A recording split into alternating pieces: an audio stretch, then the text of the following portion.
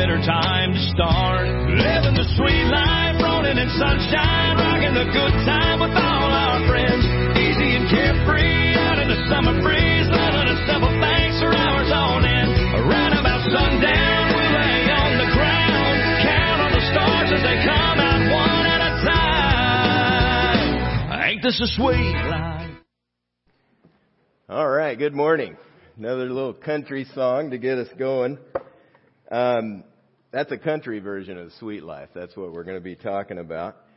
I'm really glad you're here this morning for the launch of our series. And I'd just like to mention that these lights are doing their own thing. So it's not some kind of rock show to make up for the country song when we rolled in. So just a warning, if that's happening, we're trying to keep it under control the best we can. Over the next few weeks, we're going to be talking about what the sweet life is and how Jesus wants to lead us to it. And what he says about that. Every one of us has a version or a picture in our mind of what sweet life is and the path that's going to take us there. We make choices every day based on that picture we have that we hope lead us to the sweetest life possible. So what's your picture of the sweet life? In our culture, we have icons that they help create this picture for us. Winning a gold medal at the Olympics is one possible picture. And getting a championship ring in a pro sport or something like, people dedicate their lives to this. That's one thing about the Olympics that makes you nervous. It's like their entire life they've been working for this moment, and it could go really good or really wrong in that moment. But that's what happens. People dedicate themselves to that. Being the CEO of Forbes Top 100 company seems like that would be sweet. That would really be good. Sweet life for some is tied to fame and fortune, either glamour or stardom. Seems like that would be really sweet. This is Jessie J on cover of Glamour magazine, and I chose this cover because it was the most appropriate one I could find for a worship service. And secondly, because, hey, I like the song Price Tag. It's got a good groove to it. You know, it's not about the money, money, money. We don't need your money, money, money.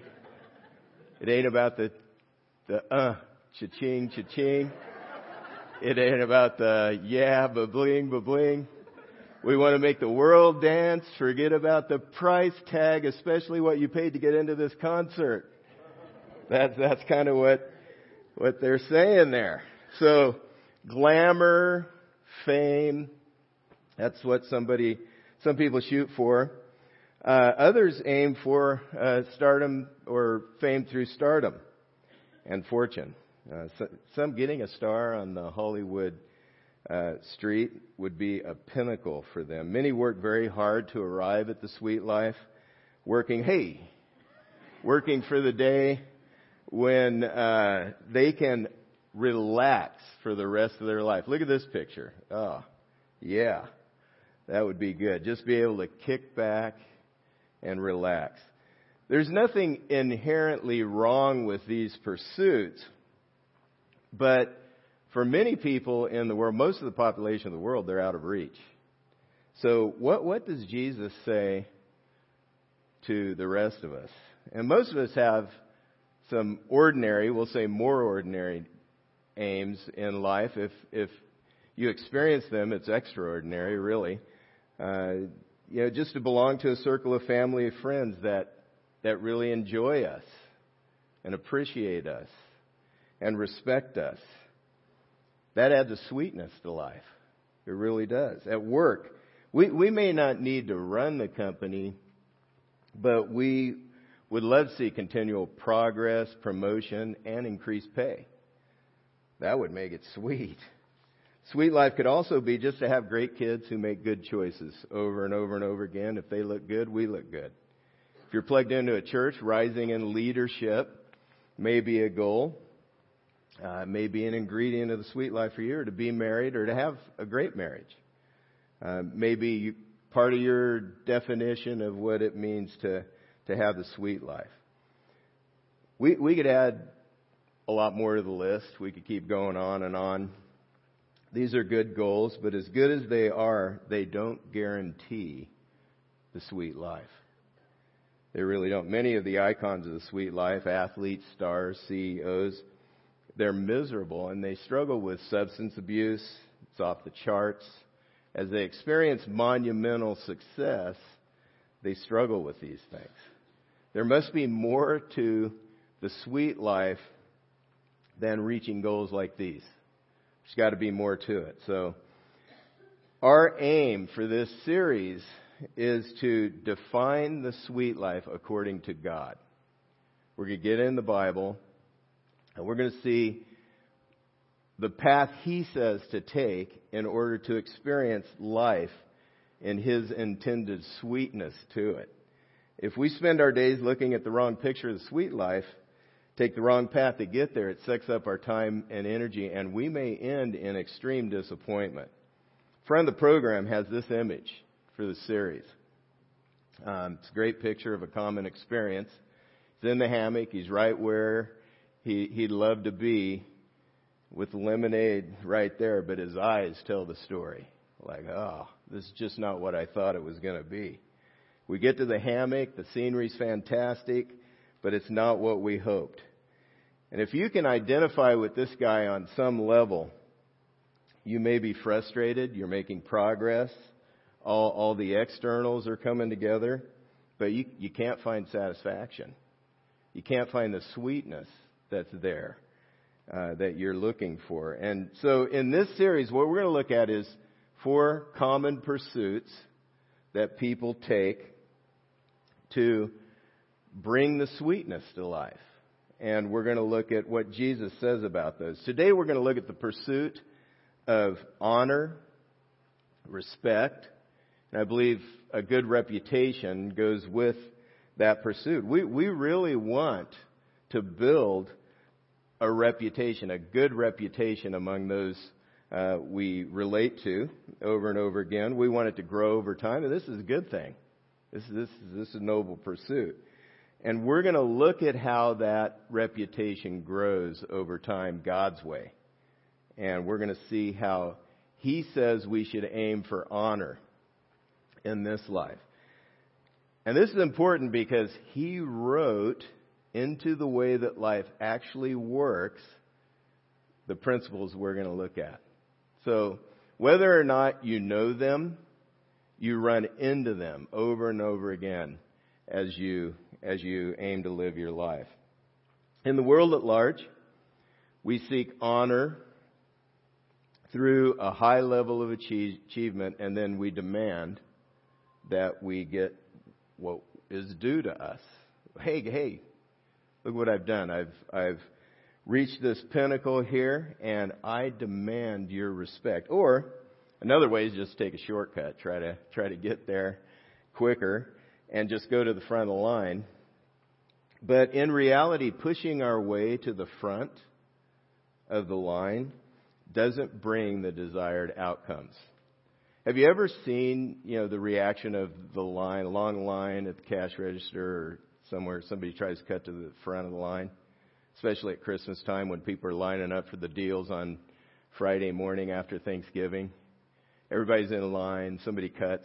There could be a riot. Actually, I've seen video of riots breaking out because these people took it on themselves to get to the front without paying the appropriate price to get to the front. Have you ever seen the road rage that occurs when you're in line for a ball game or a concert and somebody, cuts in the front there? They don't want to wait. They want to get there on time. When you push your way to the front in different scenarios in real life, the people around you get frustrated. There's this low rumble. They get frustrated and maybe even furious. And so what happens is this is completely counterproductive. You're aiming for honor. You're pushing your way to the front, and you don't experience what you'd hoped for. Turns out that people are hoping you go splat as you rise or whatever. So here's some good news. Jesus offers a sure path to the good life. You have to get on his path. You have to stay on it. But it's sure. It's solid. And the path to the sweet life isn't what we think.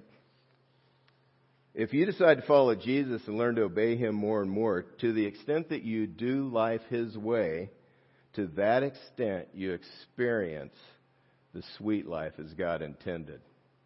He brings life together for those who decide to follow him and keep taking steps to obey him, but veering off the path brings pain. So we're going to look at some of the ways that happens this morning. Jesus' stories, his sermons, and even his own life examples seem upside down to us in the way our world runs. His directions often go the opposite of the way that our natural inclinations would take us. In fact, the steps on Jesus' path lead downward but take you higher. Jesus tells a story to highlight the contrast between his way and the world's way in Luke 14. He was dining on a Sabbath, which is Saturday night, at the house of one of the more important people in the city, prominent Pharisee, a powerful religious leader. And they were eating together with Jesus. And he's likely what he's been doing is he's been watching. This is like the power group in the city. So he's probably been watching as people come into the room, the scramble for the VIP seating. He's been watching this, and so he's an outsider. They've likely invited him into this, and so he tells a story. This is what happens in Luke 14. He says this: "Now he told a parable to those who were invited, when he noticed how they chose the places of honor, saying to them, 'When you're invited by someone to a wedding feast, do not sit down in a place of honor, lest someone more distinguished than you be invited by him. And he who invited you will both come and say to you, give your place to this person, and then you will begin with shame to take the lowest place. But when you're invited, go and sit in the lowest place, so that when your host comes, he may say to you, friend, move up higher. Then you will be honored in the presence of all who sit at table with you. For everyone who exalts himself will be humbled, and he who humbles himself will be exalted." It just hit me. This may have actually just happened to Jesus. I'm not thinking he stepped into that power meeting and went to the head table. But he may have been invited there, and that may have been what spurred on this story. This story addresses a desire that we all have. We want honor. It's tied directly, though, in the story to how we see ourselves in relation to the people around us. Here's a screenshot from an article I read this morning that showed up on the internet. I don't know if you can see it. The picture is like the guy in the middle is the man. Everybody's gathering around him. And it's 4 ways to become the most charismatic person in the room. Hey, that makes sense. You know, I want to walk in and just, take over the crowd. That'd be awesome. So here's 4 ways to do that, if that's on your heart and mind. As a pastor, I've been to a lot of weddings. So this scene that Jesus describes, I've lived it often. You know, when the wedding ceremony is over, you walk into the reception, what's going through your mind? Well, I wonder who I'm sitting with. Could be awkward. If I don't know everybody, that could be really awkward. This could be tough. Wonder if I'm going to have an important place, if there's like a place reserved for me in that room. I hope the DJ picks my table to go to the buffet first. Honestly, that's usually one of the thoughts that goes through my mind. You know, we naturally think a place of honor would be great. And Jesus is highlighting here the normal path to honor, but then at the end, he makes that statement that shows God's path. he makes two very, very important statements in this parable. 2 points from the parable. The first one is taking the place of honor can bring you down. Jesus describes how embarrassing it would be in front of everyone at the wedding feast to go to the head table and be asked to be moved to another seat away from the VIPs. So Jesus is warning us, first of all, that pushing your way forward is a recipe for humiliation. This is true at work, family gatherings, in church life. Pushing your way forward is a way to be humiliated. Instead, he shows how deference brings tremendous benefits. According to Merriam-Webster's dictionary, deference is respect and esteem due a superior or an elder. So when given the opportunity to push ahead, Jesus tells us to take an intentional step down in our mind in terms of status. That doesn't make sense to our native reflexes in situations. It really doesn't. Take a lower mental position in relationship to the others around you. This is what Jesus is saying. This isn't easy because we want to be at the front of the line. We want to be at the head table. We want to be the most charismatic person in the room. This is a great picture he gives. You take a lower seat, and then in the presence of everyone there, you might get an upgrade. Now that is the way to honor. You didn't force it on anyone. You didn't push your way to the front. But the people around you gave you that place of honor. You get an upgrade. Now, deference isn't the only factor. It's not that simple. Being coachable, competent, having character will also factor in. But humility, what happens with humility is, which is deference, humility is, the best description in the Bible is considering others better than yourselves. You know they're not. But in the way you relate to them and the way you treat them, you think this way. You show consideration to them, deference. So humility gives us a tremendous edge in working with people, in family life, in work life, here in church. Because what happens is they rally, they start rooting for you. Unless, they have, a serious divergent agenda. But this is the way to rally people toward your goal, toward whatever it is you're trying to accomplish. Humility gives you a real edge. And here's the promise, and it's certain. For everyone who exalts himself will be humbled, and he who humbles himself will be exalted. Talent determines how high you go. Choosing pride or humility determines whether or not you're going to fall. This is the way life works. This is built in. God built this into the fabric. He wove it into the way life works. And if you choose pride, you may have the talent, the ability, the intellect to go very high.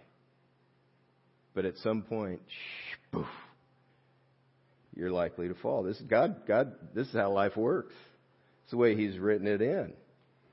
This is upside down from the way our world operates. But it's Jesus' way.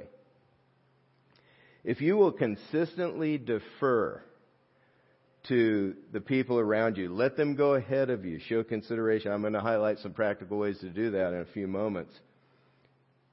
You will grow in honor over time. Your reputation will keep building and building year after year. Jesus is showing us here the sure path to honor is paved with humility. The other path's slippery.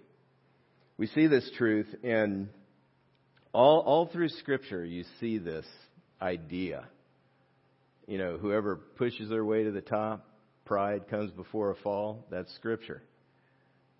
But whoever trusts in God is kept safe. So We see this truth. Proverbs 22:4, the reward for humility and the fear of the Lord is riches and honor and life. This is the reward. Typical path to honor is slippery. It may be icy slick if you take the typical path. If you've stepped on the people around you to get ahead, they're gunning to bring you down. You are not very secure in that position. Frustration can build within us at times when people aren't noticing and we can do some things to get noticed. Or maybe we feel like we've got what it takes, but circumstances beyond our control just haven't allowed us to rise the way we want to. If you feel like you've waited a long time to get noticed, the tendency is to want to jump ahead and push your way to the front, to step on people to get ahead. But what we see in this parable of Jesus is, if we're going to take Jesus' route to the sweet life, we must humble ourselves and let others have the spotlight. This means we have to trust God. This is a matter of faith. If I'm in a situation where I love some attention, but I'm not getting any, my native reflex is I'm going to do something to get some. But if I have faith, I can trust God to give me the honor when it makes sense to Him. I just leave it to Him and move on. Deference carries the idea of yielding the right of way to others whenever possible. It doesn't always make sense because you don't want to compromise matters of principle. You don't want to give up the truth. You don't yield those things. But as a humble person, whatever you can yield on, you do. This works into our lives in very practical ways. In conversations, say you're meeting a friend for coffee, try to strike a balance in talking about yourself and listening to what's going on with the person. In fact, go into it trying to find out what's up with them, what's happening with them. Defer to them. Let them have the time. Lean toward finding out what's on their mind versus spilling everything that's on yours. That's deference. That's humility. When someone asks a question in a group of friends or poses a problem, if someone gives a great answer, celebrate that. Let them enjoy it. Don't always add your 2 cents or show what you've learned or got out of the last book that you read. Proverbs 15:23 says, a man finds joy in giving an apt reply.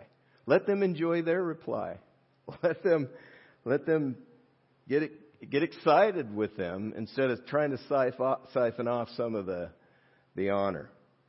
In groups, our small groups are about to start up next week. If you're an extrovert who loves to talk, every question is an opportunity. Isn't it? I mean, hey, that question was made for me. And you just dive in. To defer means you let others share first what they think, what's going on with them. And you help the leader in that situation because he's trying to get everybody involved. On the way to parties, very tempting to rehearse everything that you're going to say. Like, hey, I'm excited about this. Can't wait to tell the crew what's going on here. And you're sort of rehearsing the way you're going to put it together. You've got a beginning, a middle, and an end to your stories. And you're starting to think this through. But when you get there, deference shows interest in the lives of others. You're wanting to find out what's going on with them, what's important to them right now, what they're working through. If you do that, you're going to be a cool, refreshing breeze. That makes a big difference in your relationships. At work, humbly showing deference means that you thank and show appreciation. You share credit with people around you who've helped you and contributed to the success of whatever you're working on. On the flip side, helping without demanding credit is humility. When we consistently defer to others in humility, they begin to appreciate us. Their appreciation grows into honor and respect. And it's a real blessing to them and ourselves as well. To choose this way, however, requires faith. It goes against the grain of our native impulses.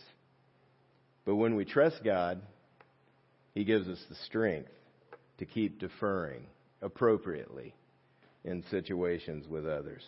When we consistently defer to others, what we're doing is we're planting the seeds of the sweet life. We're going to taste the fruit of it in God's time as we move forward. I'd like to wrap up the message this morning by asking you to think through some possible next steps. If you would, take out the communication card or the connection card that's in your program. And in a moment, we're going to receive the offering.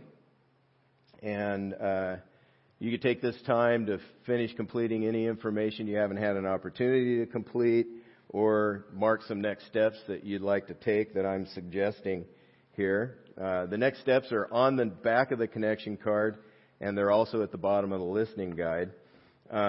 First of all, maybe God brought a situation to mind where you need to defer. And that could be your next step. I'm going to choose to defer in this situation that God brought to mind. Another step could be to trust God with your reputation and humble yourself in a circumstance. And then another step would be to attend the rest of the series. We'd love to have you come back for each of the messages in this series and see the 4 common pursuits in total that we're going to be looking at. Would you pray with me? Father, we thank you for your word that really shows us how you have made life to work. Thank you, God, for the way that you really speak to us through your word, and you challenge our native ways of living and thinking. And I pray that, God, you give us the power to take the steps that you've laid on our heart to take, that you'd really help us to live a life that pleases you and brings the sweetness that you intend for it. In the name of Jesus Christ, I pray. Amen.